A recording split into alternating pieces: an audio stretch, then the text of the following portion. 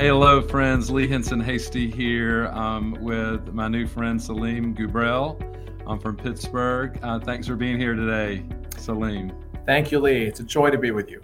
Thanks. We're just talking about, are we well? I said he looked well, and he asked if I was, we're vaccinated here. We're boosted, all our family, and so far so good. And let's hope the country numbers, all this continues to drop. And yes, sir. But it's great to be able to gather in a virtual space with you today. And for others, for y'all to join us, we're glad to have you. Please let us know you're here in the comments. And we're going to be talking soon about some wonderful work with the Pittsburgh Promise, this topic of education as a key to economic mobility. It's an amazing mission of this organization and vision. Salim is the founder of this organization, but I know he sees himself as a partner, not as the one doing this. So hope you'll join us. And if you're interested in this kind of work and in nonprofit work and faith-based nonprofit work, we'd love to hear from you. Let us know you're here. And Lee, just one minor correction. I'm not the founder. I'm the founding director, but I was part of the team. Founding director. Thank you for that correction. But glad to have you here, Salim. And again, I'm Lee Henson Hasty. I'm the Senior Director of Theological Education Funds Development for the Presbyterian Church USA Foundation. This is a ministry of the Committee on Theological Education. We work to support future ministers because we believe they really do make a difference. People like Salim Gubrel, who is a graduate of the University of Dubuque Theological Seminary in Iowa, and lives now and serves in Pittsburgh in a variety of ways. He believes that education is a key to economic mobility, and that's a theological vision too, I suspect, right? Thanks for being here, Salim. It's a pleasure to be here, Lee. Thanks for the opportunity to talk about this. Yes. Well, it's, education. We always talk about Presbyterians like John Knox being ones who believed in public education. It's something Presbyterians believe in. Yeah. And public education is where some of the spaces where you're working, I know. But thanks for your vision. I know you serve also Mosaic Community Church. That's Mosaic. Pittsburgh.org, a beautiful vision of a faith community there. So thanks for who you are, what you do, and how you're doing it. And I'm looking forward to introducing you to hopefully more to learn about this vision and what you're about. But before we get formally started into the topic, I just want to ask a question I ask almost all my guests, and that is about their call. In baptism, we believe we are called and continue to be called. Howard Thurman would say, what is making you come alive? Because what we need is people who are coming alive. And one of my friends also asked a different way, Katie Geneva Cannon, she said, what is the work your soul must have? So tell us, what is the work your soul must have, Salim? Wow, these are profound questions and great ways to frame them. So the reason my name is Salim Gubrel, I was born in Beirut, Lebanon, and raised in the Middle East, and lived in southern Lebanon for the first 16 years of my life. Arabic is my first language, English my second. Lived about 35 miles north of the border with Israel, and then during the early months of the Civil War in the mid-70s, 1970s, my family took some casualties, some cousins and some uncles. My brother was kidnapped, and home was bombed. And we fled. My father woke my brother. We got my brother back, thankfully. My father woke us up in the middle of the night. He said, "The car's packed. We're leaving." At that time, my father was working as an accountant for the American Embassy in Beirut, and out of respect for his 2 decades or so of service, they snuck us into the convoy they were using to evacuate American citizens. Wow. way before we were American citizens, and got us out.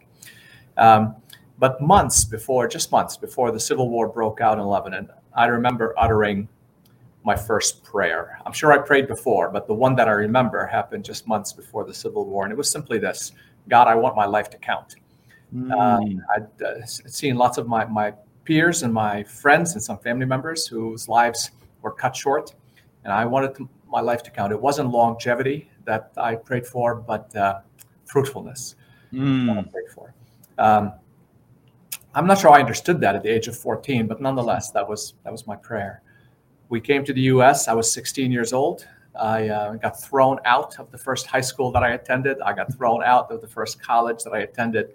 I find it funny that I'm running the Pittsburgh Promise, which is about sending kids to school, when I've been thrown out of more schools than we send kids to.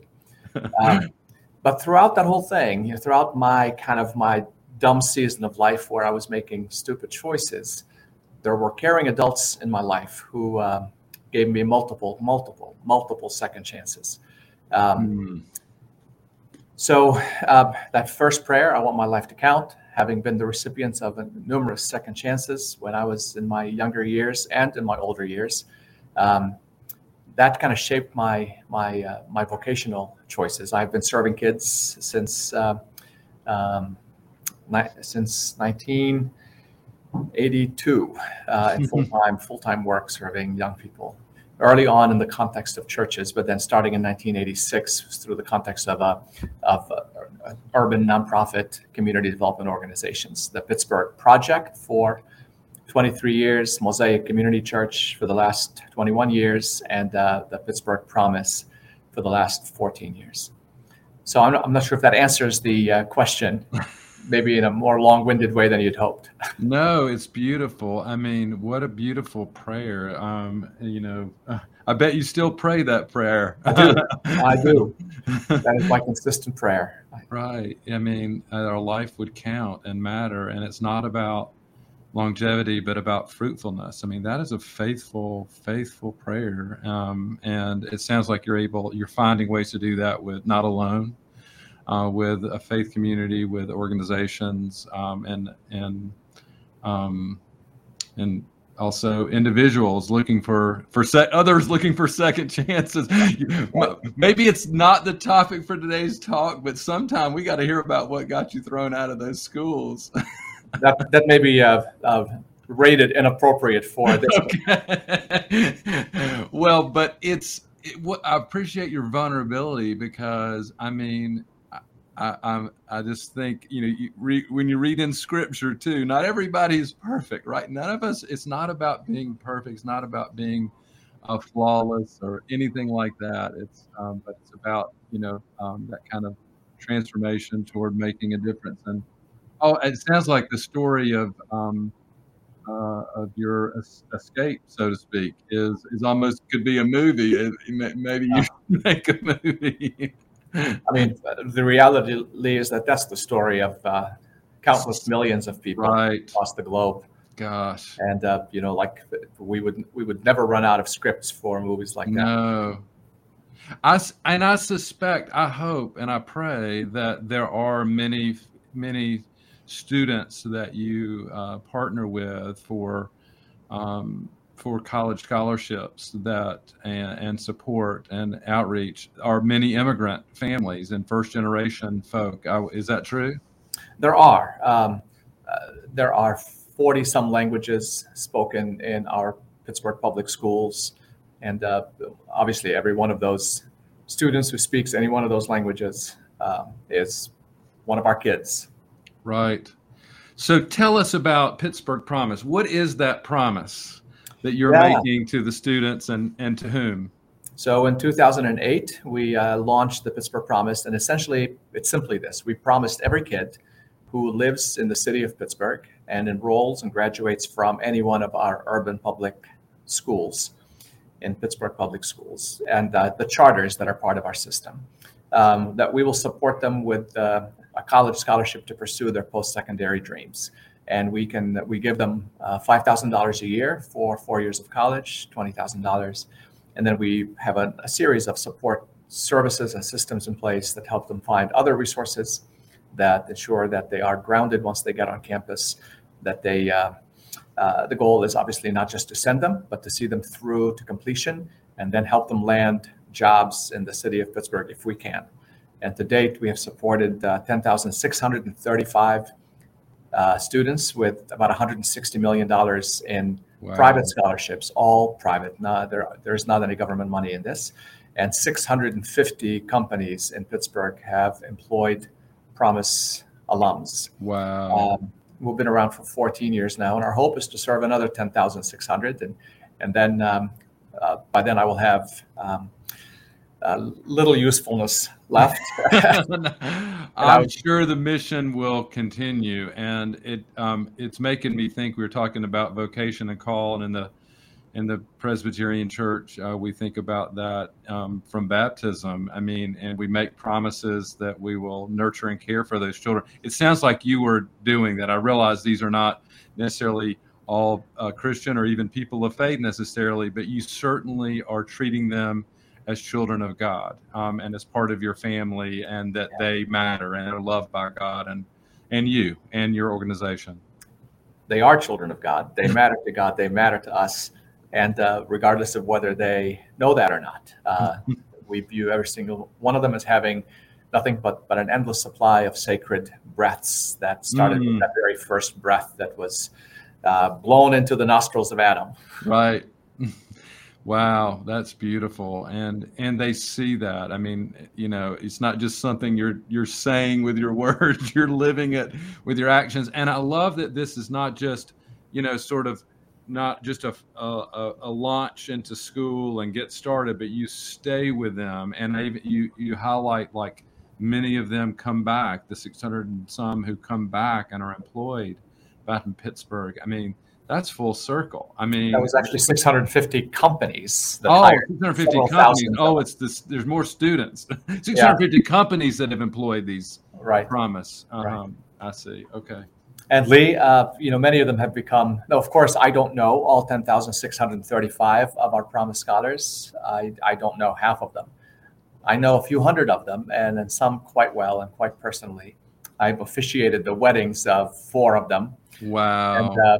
And look forward to baptizing their children if the opportunity comes up. So what is the intersection with Mosaic, the Mosaic community, mosaicpittsburgh.org? What is the intersection with your ministry and organization with that community? Is this a hand in hand, or is this just, are you the thread that connects? Or there's not an official formal connection between the two, but my faith community very much fuels the passion and the fire for this work. Many of the families in our faith community have children, and many of their children have received Promise scholarships. And the church is a very small church. It's an urban church that has about maybe when everybody shows up, about 100 people. Where I am the senior citizen, it's mostly young people. I had the privilege of shepherding that congregation until about a year ago, when our new young pastor took over about almost exactly a year ago, February 1st, 2021. And it's fun to be pastored by somebody who's younger than my kids. Oh, that's beautiful. That's beautiful. I'm glad to hear you have children too. That's a good and 5 grandchildren. Oh, wow. So a lot of children of God in your life. That is for sure. So what is this vision, this mission that you believe? Let's just not assume. Why do you think education is a key to economic mobility? Why does this matter? And using this particular lever that you're using and Promise in the Pittsburgh schools, why do you think this matters? I don't think it matters. I know that it matters. You know it matters. I have seen firsthand the transforming. I mean, we could probably all share anecdotes of people whose lives were transformed because somebody took a chance on them. I'm going to answer your question, if I may, in 2 or 3 short segments. One of them is, I told you that I've had numerous second chances, and I've had lots of caring adult mentors in my life. Some of them you may know, like Fred Rogers, Mr. Rogers, who's a Presbyterian, ordained Presbyterian pastor, and then his pulpit was children's television, and he was a dear friend, and I had the privilege of giving the homily at his funeral. So he was an instrumental person. But another person who's been very instrumental in my life, who's still living, is a preacher from Jackson, Mississippi, by the name of John Perkins, Dr. John Perkins. And Dr. Perkins, who's now in his early 90s, had only a third grade formal education, about 11 or 12 honorary doctorates, and he's been an absolute champion of um, faith and community development, kind of converging into one stream, because it's hard to love God without loving your neighbor, and it's hard to love your neighbor if your neighbor is hungry and you're not. Like John says in one of his epistles, if you see your brother in need and you don't help them, how can you say that the love of God is in your heart? Which is a great question. Dr. Perkins, who carries on his body and on his skin the evidence of decades of ugly white supremacy and racial brutality and racism, has not allowed those scars to penetrate his heart. He's been the champion of racial healing in Jackson and in Mississippi and really throughout the land. And we had him speak at one of our events, and he was talking to college students, and his opening line was just fantastic. And I'm not going to try to mimic him, but he said something like this. You've heard it said, give a man a fish, he eats for a day, teach him how to fish, and he eats for a lifetime. And the crowd was saying, yeah, that's what we got to do. We have to make sure that people can fish, not just give them fish. Of course, we got to give them fish if they're hungry, but you have to learn how to fish for themselves, and we got to help them. Right. And then Dr. Perkins had this kind of grin on his face and said, yeah, but who owns the pond? Oh. And that's a haunting question for me. Right. Ownership of any kind is something that some people seem to be able to attain over and over and over again, multiple times over, and then others never. Whether it's a leased car or a rented house or rent an apartment but never be able to get to the place of ownership.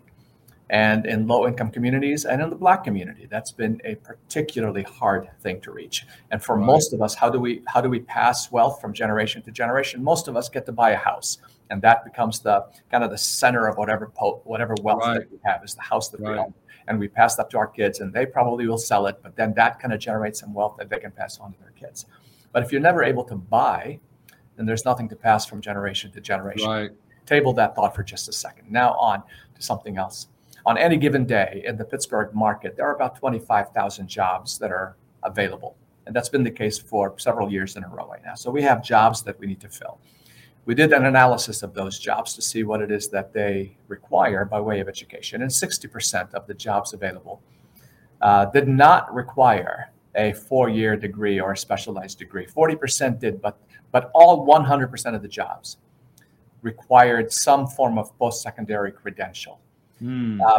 So if the jobs that are available require a credential, then we have a whole class of people who don't have access to a post-secondary education. So how will they have that credential to get that job that can then generate the ability to own something that you pass on from generation to generation? So, and the key that makes it possible for them to do that is access to education. Now, the gap, the chasm between the top economic quartile and the bottom economic quartile in the country in terms of access to higher education has more than doubled in size since you and I went to college. So both groups, the children of both the top economic quartile and the bottom economic quartile, their numbers of pursuing a post-secondary education has grown, but the top economic by vastly larger numbers than the bottom economic quartile. So we're hoping through the Pittsburgh Promise to make it possible for inner city kids who are going to our public schools in the city, whether they are Black or white or Nepali or Iraqi or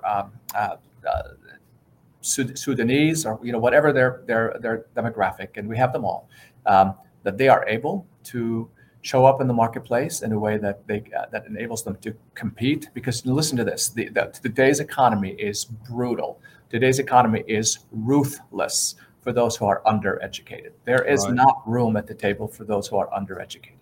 And our message is not that you have to have a 4-year degree or more. Our message is a high school diploma is not enough. It used to be, but it no longer is enough. So we have to help you with getting a credential of some kind. Well, I suspect these statistics are mirrored across the country. When people are talking about working on issues of race or issues of poverty, issues of inequality, this is something you can do. And this is a movement nationally. This is not just something in Pittsburgh, right? I mean, there are about 40 you're cities. a real model, I know.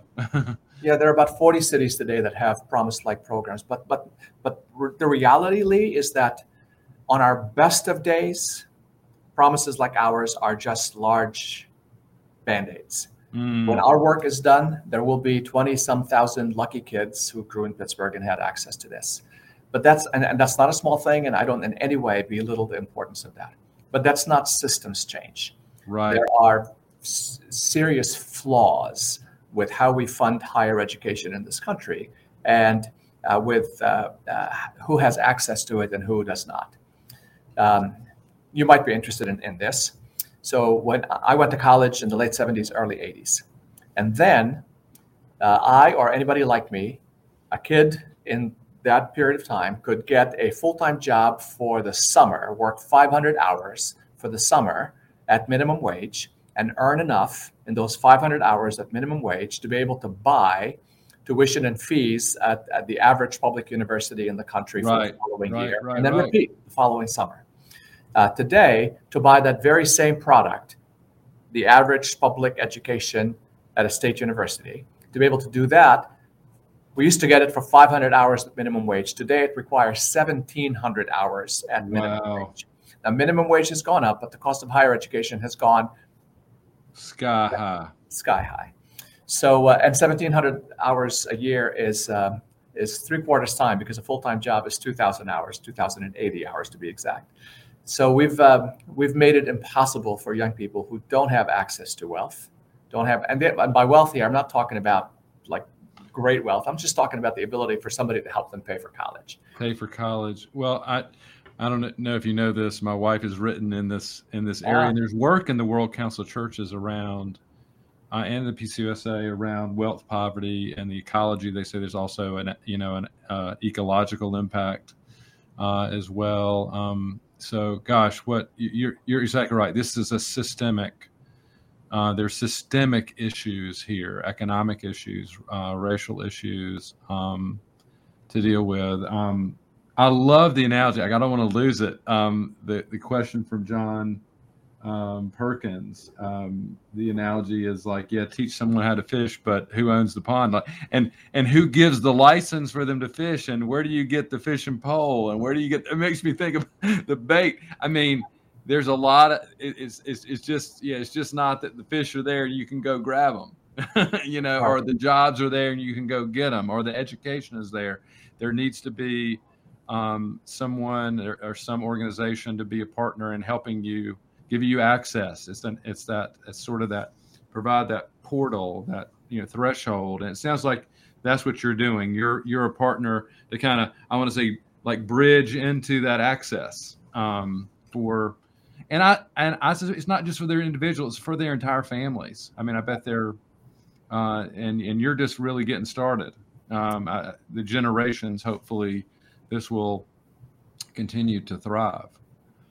Gosh, I hope so. And if we had time, I could tell you a few anecdotes everybody has good stories, right? And good stories, enough of them make up data. Right. We love to hear one story. I know our time is flying by, but if there are questions, we'd love to hear those, that folks who joined us. But let us know you're out there. But yeah, we love stories. Are great. There are a lot of preachers who listen to this. Preachers love stories. And then somehow we all forget who told them, and we tell them as though they are our own. Right. Yeah. Would you? Okay. So sure, please. I just remember very vividly one fall showing up at one of our high schools and doing a school assembly and giving a little pep rally, introducing the senior class in that particular high school about the opportunity that awaits them at the end of their year. I gave the talk, and afterwards, everybody went back to class. One kid stayed back and wanted to talk to me, and his question was simple. He said, "Listen, I heard you talk, and I heard you say that I had to have a 2.5 GPA to be able to get the scholarship. I'm starting my senior year with a 1.9 GPA. Do I have a shot at this?" Woo. And, 3 years of high school, he accumulated 1.9, and he has a year left, and he has to get it to 2.5. I made up an answer. I didn't know what the answer was. I said, well, it's still mathematically possible. It won't be easy. It'll require 4 reporting periods back to back of nothing but A's. If you do that, the GPA will hit 2.5 and you'll get the scholarship. He said, okay, I know what I got to do. I didn't see him again until his commencement, his graduation from high school. I was the commencement speaker. We were backstage. He made a beeline to me. He put his hand on my chest, grabbed my shirt, and he said, "Listen, man, I did what you told me I had to do. Now, are you going to do what you told me you would do?" And then I invited him to come to my office the next day, which he did, and brought his report card. And lo and behold, this kid who over 3 years of high school had 1.9, the senior year, every class, every reporting period, straight A's, and the math did work. Wow. He at that time was living with his mother and 6 siblings in public housing in one of our public housing apartments in the city, and ended up getting into Penn State on probation, studied engineering, and now he's a baller. He's doing great right now, and he's supporting his taking care of his younger siblings. And nice. Oh, wow. He's married, has 3 kids, and it's just kind of fun to see that. That is beautiful. What a beautiful story. That is great. I've never been to Penn State, but I hear so that's probably just an experience in itself. Just being great university. College Station, is that the name of the State College? State College, yeah, Pennsylvania. That's beautiful. What a great story. Our time is going fast here. If you have questions or comments for Salim, we'd love to hear those. You just type them in our chat, and we'll try to answer those.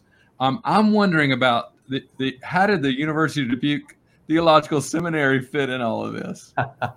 So when we immigrated and ended up in the U.S. when I was 16 years old, we settled in Iowa City, and then I went to the University of Iowa. That's the school that I went to, got thrown out of, and then came back to on probation and graduated from. Met my wife there. She and I married when we were 20 years old, 41 years ago, and. Congratulations. Thank you. And then we came to Pittsburgh in '84 and started doing work here in the city. So when I went to Dubuque, I was actually living in Pittsburgh. So we moved the family to Dubuque, and I would spend 3 weeks in Dubuque, 1 week in Pittsburgh every month, then summers in Pittsburgh. So I was a commuter going to Dubuque from Pittsburgh, even though we have Pittsburgh Theological Seminary here. In retrospect, I could have made life easier on me and my family by staying locally.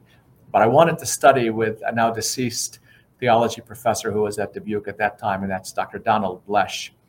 I studied with Dr. Blesch and had the privilege of learning from him, and the commute was worth it. That's beautiful. I did a doctorate of ministry, the same way. I was following somebody I wanted to learn more about it, and it's great advice. Like, look and see what faculty. This is also for, I think, higher education too, what the faculty are working on and what they're writing about, and because that's what you get, that colleague, those colleagues of faculty you get colleagues in terms of other students too, but it's a wise way, especially to choose a seminary and a graduate school. So I get that, even though it's I'm sure that's tough, but I'm glad to hear the mentorship with Fred Rogers as well. I have my little Fred Rogers. Everybody here on the show has seen my Fred Rogers. That's great. Saint Fred stays with me all the time. What a special human being.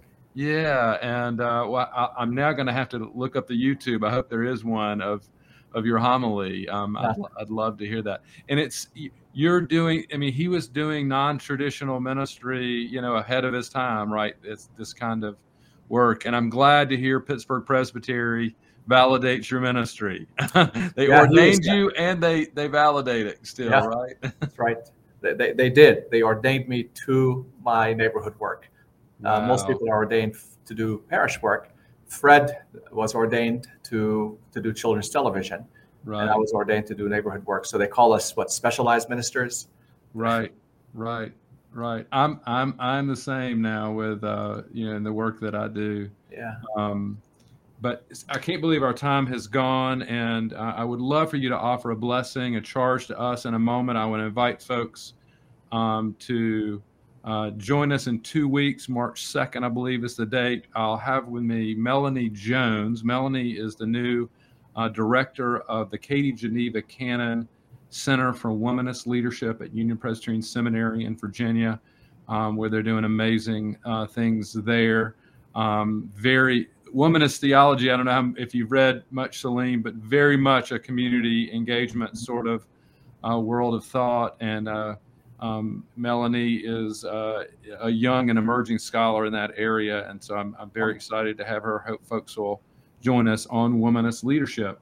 And let me just say thanks again for who you are, Salim, for what you do and have done, for your work with Mosaic Community, your work with the Pittsburgh Project and the Pittsburgh Promise, your work in the community of Pittsburgh with your family, your mentorship and connection with Fred Rogers, for all the things that make you who you are, for those connections with students like the story you told of someone, on the brink of going not making it into school and being able to set goals and give them something and them accomplishing that and you being there again for them. Thank you for that witness you're providing to Jesus Christ, to God, and to goodness in the world. It gives me a lot of hope today, and I'm sure many who are listening today and who will listen later. So thanks again. Would you bless us? Sure. Well, in Pittsburgh, we are surrounded by rivers. We have the Allegheny, we have the Monongahela, and together they meet and form the Ohio. So I'm going to use, that's become kind of a visual for me for what Amos talks about in his book and his prophecy about let justice flow like the rivers and righteousness like ever-flowing streams. So whatever you are, may justice and righteousness flow from everything that you do and reach everyone that you care about. Amen. Hallelujah. Amen. Thanks so much. And friends,